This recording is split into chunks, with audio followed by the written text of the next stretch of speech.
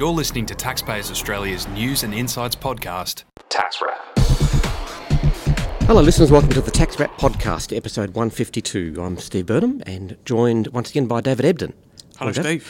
Who, you actually went to see Sir Paul McCartney last night, didn't you? I'm very jealous. I did. It was a great night. Fantastic. Great night. Yeah, I could, but I just wasn't organised enough, so I think you have to book in. When did you buy a ticket? Oh, when they went on sale back in June, July. Oh my God. There's still some tickets left for tonight's show, Steve. It's not too late. I thought they would be booked out. Anyway, sorry. Yeah. We're here to talk tax, not Sir Paul, though I suppose he's got his own tax situation. David, you've been an active kind of guy. You've been going to the ATO planning days and a lot of committees and tables that you sit at, and you came back a little while ago with a list of topics that were brought up at your meeting with the ATO about what agents kind of want more information on, and one that tweaked my interest was something you mentioned, which was D15, which I didn't at the time know much about, but you filled me in. So it seems that D15 deductions practitioners are keen to get more information on. Just briefly, what is a D15 deduction? It's basically D15 is the nice big ambiguous other box, where you claim the deductions that you can't fit in at the other 14 deduction labels on the tax return. The usual deductions are income from carrying on a business, and I suppose there's investment planning. Yep, they all go in the relevant. There's an item. Yep. You've obviously got the tax affairs one. You keep your cost of your managing your tax affairs at box D10. Yep. Rental deductions go against rental income. Right. On the income side of things. So. Yeah, what about? So what does fit into D15? What are we looking at? What sort of expenses can slot in there? As I'm sure you're aware, the items that would go in other deductions will be relatively rare, given the fact that there's no dedicated box, i.e. everyone has work-related expenses, or the vast majority of people, I should say. A lot of people use their cars for work, hence why there's an item for that. Yep.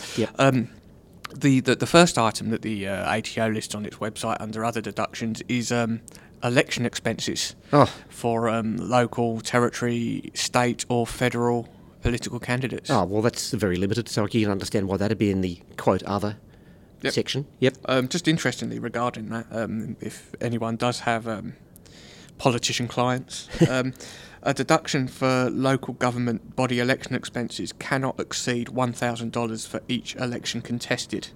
Okay. Even if the expenditure is incurred in more than one income year. Ah, okay. So if we're looking at our local politicians, and with they're just riding on the taxpayer's dollar, so they can't claim more than $1,000 in their election campaigning. That's correct. Okay, well, it's good to know they have a limit. And entertainment expenses only qualify as deductible election expenses in very restricted circumstances. Right. So they're party to tight controls like. Okay. I suppose that's why they kiss a lot of babies, because it's free. Yes. Yep. Exactly right. And okay, so that's the politicians, the local, territory, and state and federal. What about what else fits into the D15 area? The most common one that I always saw from my time in practice would be insurance premiums relating to income protection. The cost of any premiums that have been paid towards income protection, sickness, and accident insurance premiums. Yep. You can claim the cost of any premiums you paid for insurance against the loss of your income. Right. You must include any payment that you received under the policy for loss of your income at the relevant item on your which will be box 1, 2, or 24. Okay.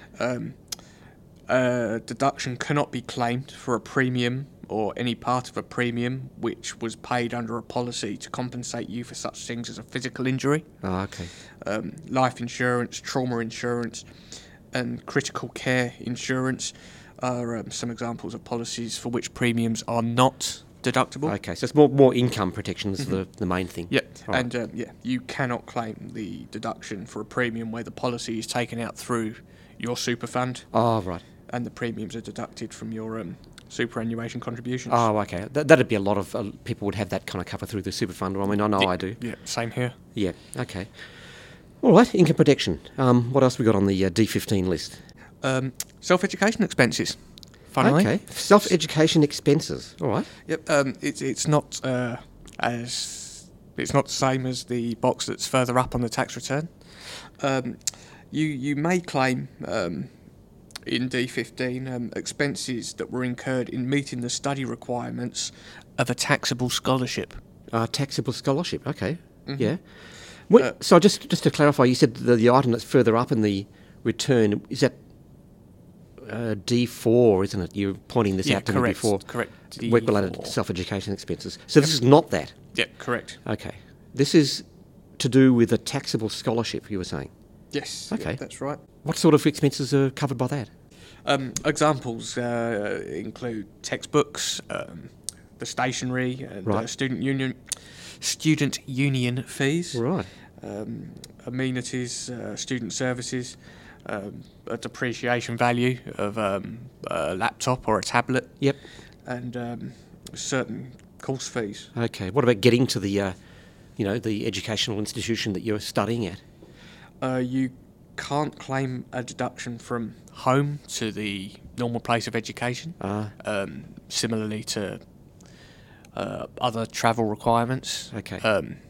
But if you go from a place of work to the university or the TAFE or the educational establishment, that would be fine, but not the home to the university or wherever it is. Okay. Correct. I know that we're looking at having a self-education expense story in the February, the Taxpayer Journal coming up, the first one of next year. I'm looking at that, and so I'm doing a little bit of study about that, and I did notice that the ATO website has a self-education expenses calculator, so perhaps listeners can direct clients to have a look at that, search for the calculator, but that's all I know so far.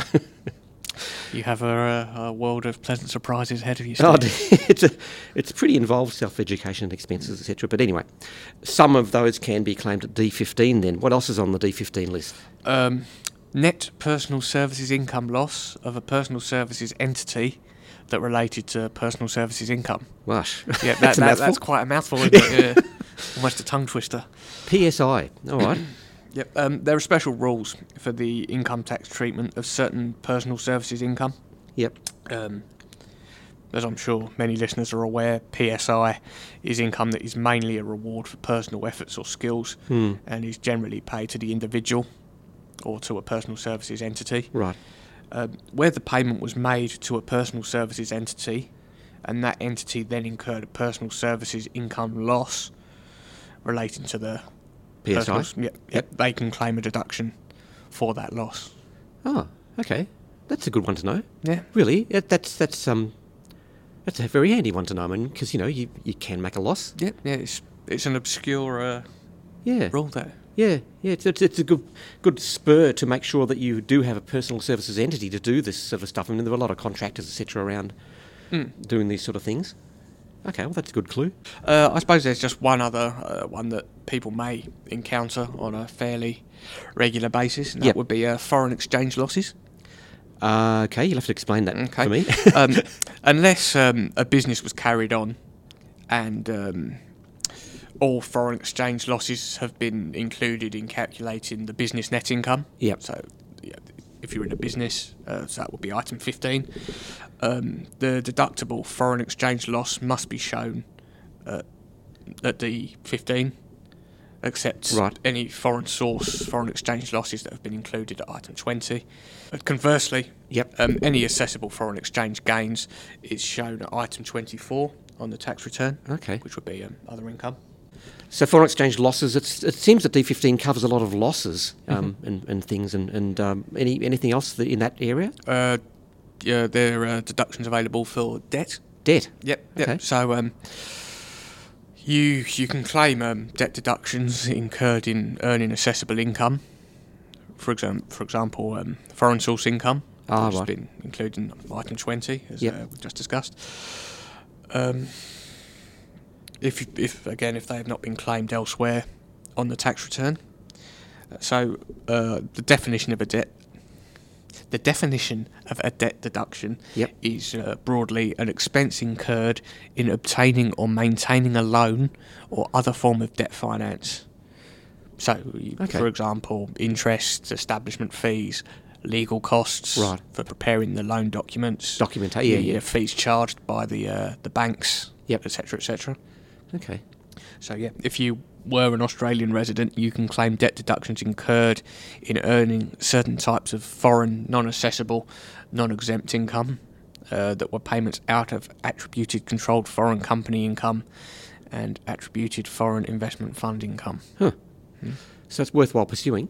Yep. And you just get that up to quite a bit. I suppose people should be made aware that you are not allowed to claim debt deductions disallowed under the thin capitalisation rules. Oh, right. That's for larger entities, isn't it? Correct. Okay. Yep. But good to know. Yep. And is that it for D15? Is there? They're the ones that I have a little bit of information on for you. I mean, other items that are listed.